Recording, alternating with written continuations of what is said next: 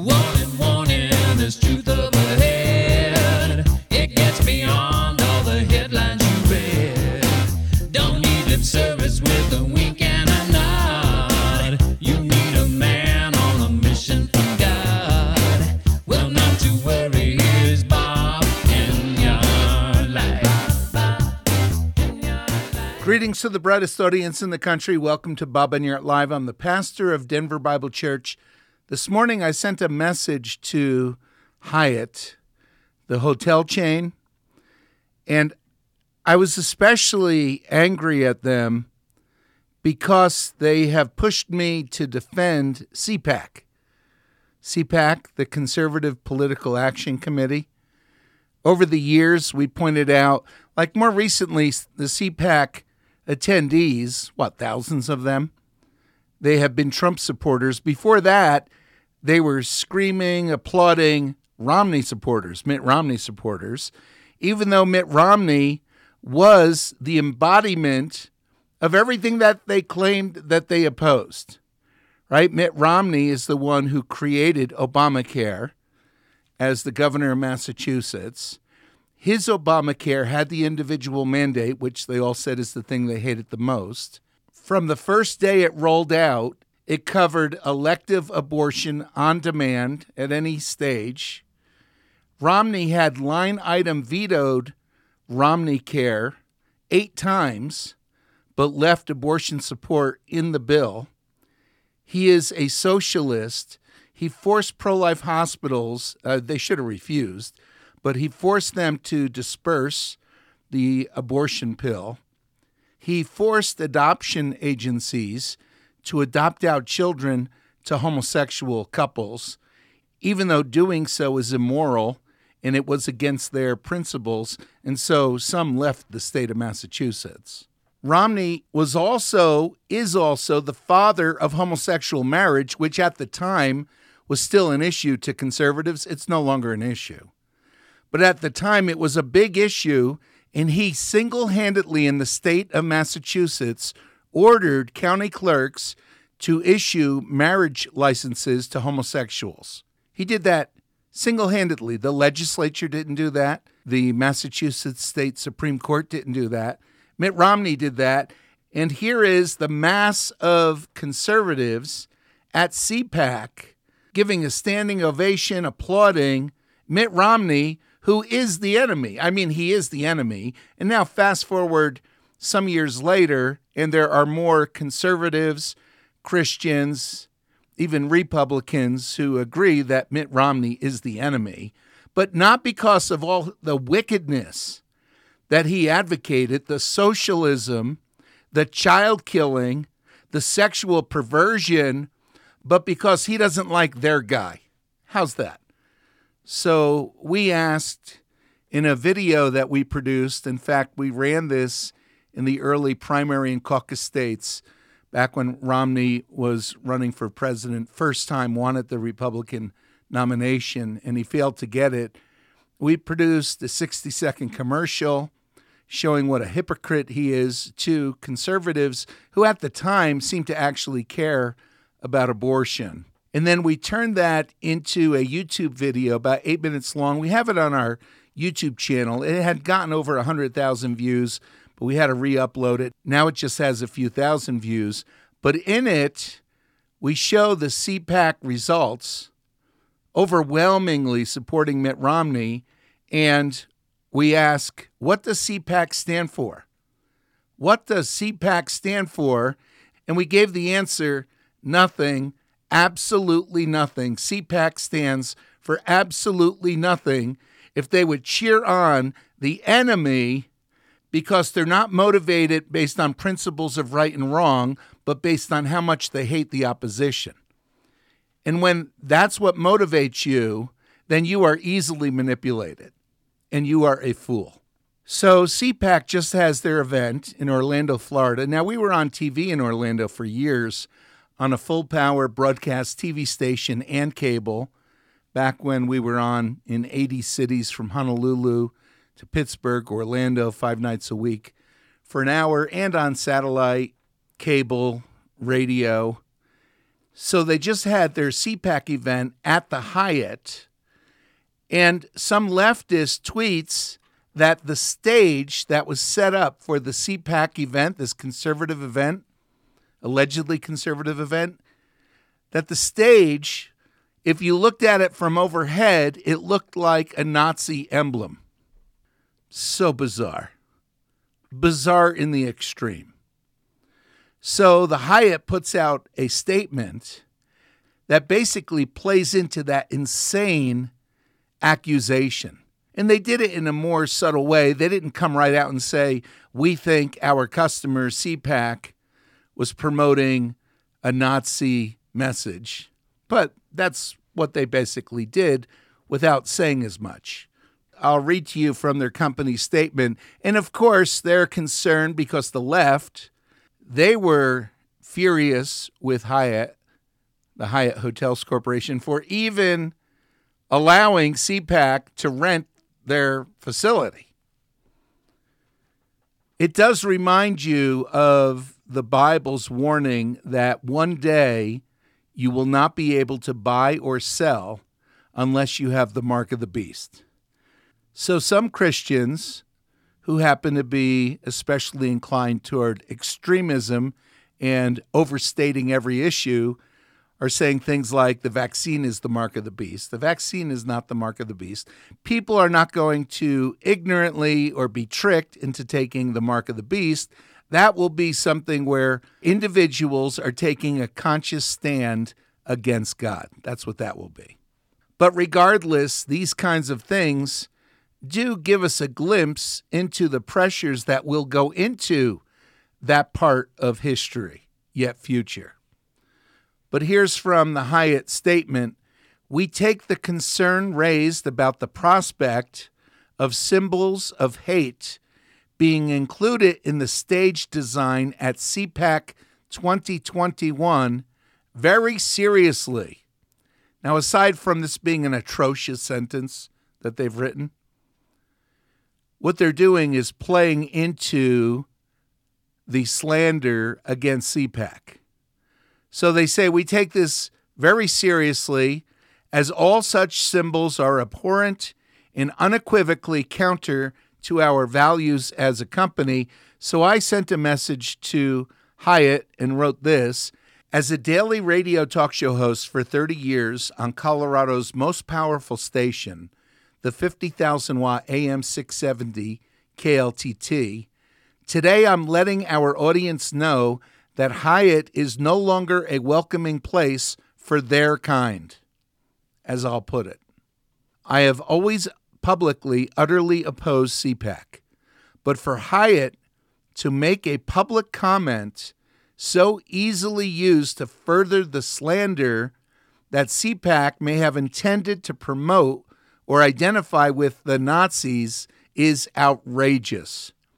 I especially despise Hyatt, and personally, I despise Hyatt for compelling me to defend CPAC. Whoever in your ranks wrote that statement did so out of a hatred for conservatives, and you then put your whole company's reputation behind it. So I also posted that as a comment on WorldNet Daily's article about this event. So the continuing bifurcation of America as a country, as a culture, it is making it more difficult, of course, for companies to navigate, but we see where their loyalties lie.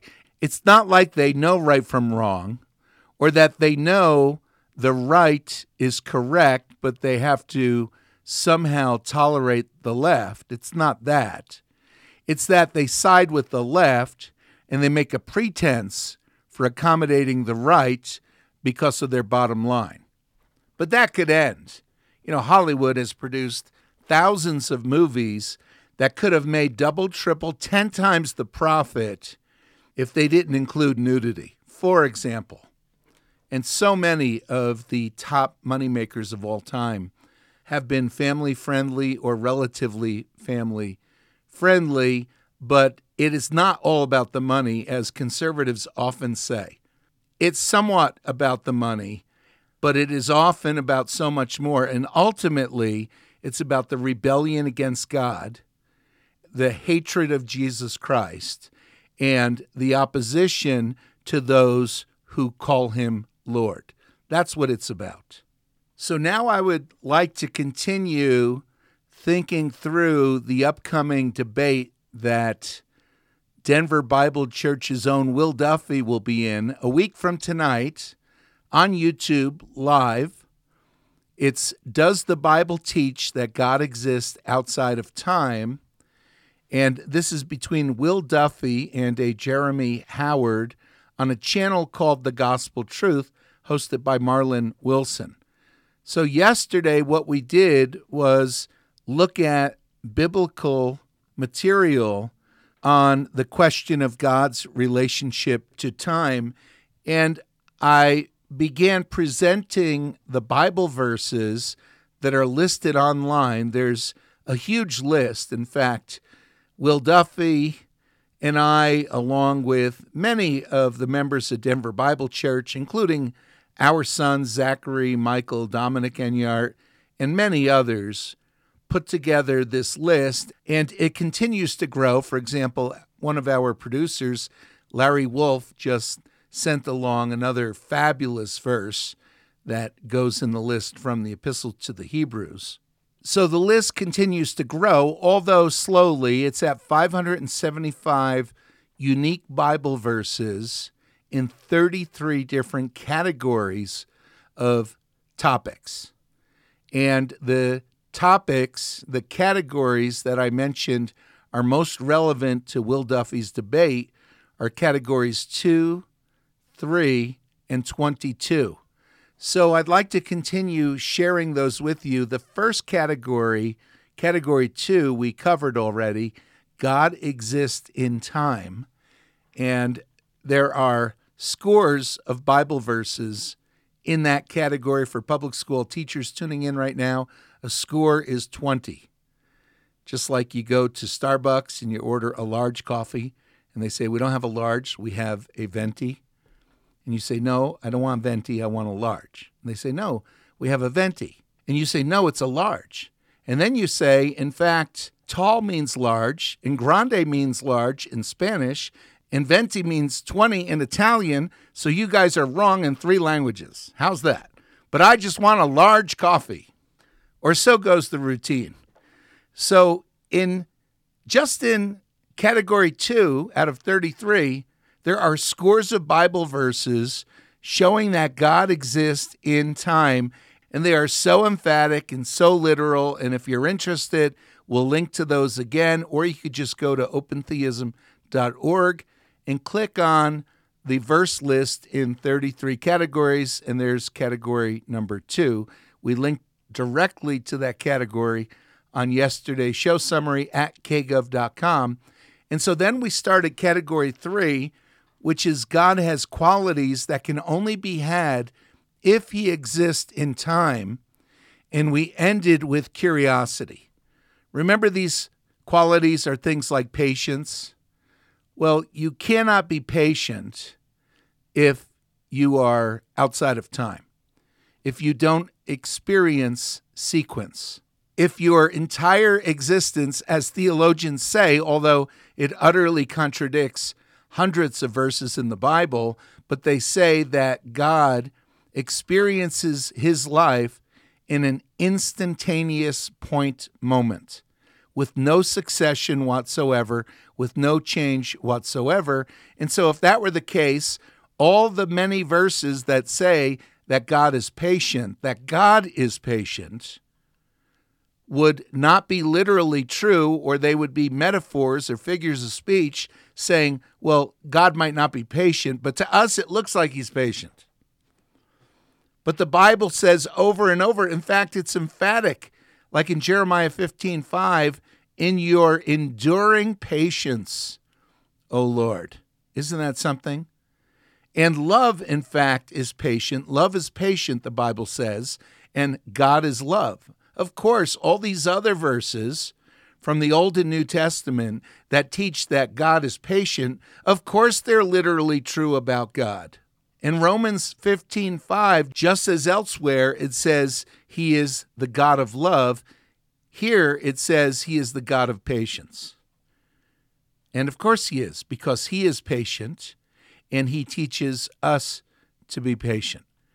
And God endures, and we went through these verses yesterday. He endures patiently. He endures his people's complaints. He endures their misery. He endures their cries. He endures the wicked, Romans 9:22. He endures hostility, Hebrews 12:3, and he endured the cross. Wow. In the Bible, a half a dozen times describes God as slow to anger and long-suffering. So imagine if God is actually not slow to anger, but it just looks like that to us. If you take that perspective, you become like Dr. Samuel Lamerson, who I debated some years ago in a 10-round moderated debate at Theology Online. We have it on our website, kgov.com/opentheism, open-theism. And he argued in the debate, in fact, he used an extra biblical source that sort of weakens his position because we were supposed to be debating from the Bible, not from extra biblical sources. But he quoted a favorite theologian of his, George Card, and he said that all or almost all of the language used by the Bible to refer to God is metaphor. It's symbolic. Could you imagine that? And these are credentialed and leading theologians of the Calvinist persuasion. And when they say that almost everything the Bible says about God is a metaphor, or perhaps all that the Bible says about God is a metaphor, then what is not metaphor? What is actually true about God? And their answer is the things we say about him. The things the Bible says about God are symbolic, they're metaphors. Oh, well, then what do they mean? Well, if all or almost everything the Bible says about God is a metaphor, then you pretty much have carte blanche to say it means whatever you want it to say. And that's what Calvinist theologians do. On our website at KGov, we display a screenshot of that part of this theologian's book. The title of the book is The Language and Imagery of the Bible. So I responded to Dr. Lamerson, who is D. James Kennedy's professor of New Testament at Kennedy's Seminary down in Florida, Knox Theological Seminary. I responded to him that after briefly scanning the Bible, including a list of God is passages, here are a few of the literal descriptions of God that you and your favorite theologian missed. That God is living, eternal, creator, mighty, witness, good, exalted, great, loving, gracious, spirit, righteous, true, powerful, wise, blameless, Lord, known, just, awesome, merciful, judge, holy, and Savior. So all that is a metaphor. It's all symbolic. God is really not those things. In fact, all that the Bible says about God, or maybe almost all, is something other than the Bible says. Do you realize I use the term carte blanche? That's no longer in vogue, is it? In fact, vogue is no longer in vogue. I'm showing my age. So carte blanche, didn't there used to be a credit card, carte blanche? It's the complete freedom to act or think as you wish with no constraints. So when you are interpreting the Bible, you're not constrained by the Bible to devise your theology or tell people what God is like. You just make it up as you go, or you listen to others who made it up as they went, because the Bible isn't especially relevant. You go through the Bible to pull out proof texts that happen to support your theology, but when you take a biblical theology, when you look at the scriptures systematically, you see that they overwhelmingly oppose your theology. So yeah, everything the Bible says about God being slow to anger and long-suffering, there are theologians who say that that's all a metaphor, and it doesn't mean that God is patient, doesn't mean that. It's just from our perspective. But the Bible goes on. It teaches us that God, for example, can sustain emotion. In Jeremiah 3, verse 12, he says, I will not remain angry forever. That verse alone shows us that God changes. He doesn't change in his righteousness, in his holy character, but he changes in infinite ways. Faithfulness. The Bible says that from everlasting to everlasting, he endures in faithfulness, for he is the faithful God. Deuteronomy 7:9, he is the faithful God, and he possesses great faithfulness. The Bible says a half a dozen times. Great faithfulness. God's faithfulness is not an inability, as most theologians and many pastors teach, that God's faithfulness is an inability because he cannot change, but God's faithfulness is an ability which he must actively maintain, and we provide another half a dozen verses to that effect. So for one, those who teach that God is outside of time, they have to deny the literal meaning of faithfulness to God.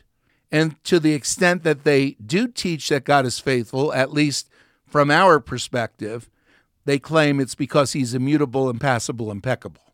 That is all the things he can't do, not because of his positive commitment to righteousness and to love, demonstrated by sacrificing his own son. To them and the theologians we debate, that's not good enough. They say, if he actually has freedom, then we can't trust him. That's what they say, openly. And we win the debate. Because the debate is, what is the biblical presentation of God? And that is not it. Continuing in category 3, God's qualities that he has that can only be had if he exists in time is hope, right?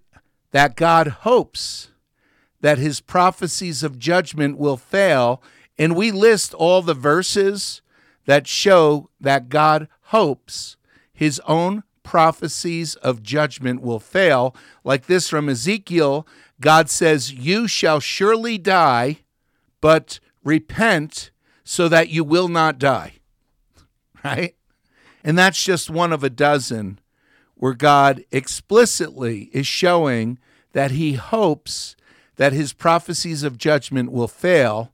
Clearly, God hopes. Biblical hope is knowledge influenced by love and faithfulness. For as Paul writes in Romans chapter 8, hope that is seen is not hope, right? You can't hope that someday, March 2nd, 2021, will arrive and you'll be alive. You can't hope for that because it's here. So hope that is seen is not hope.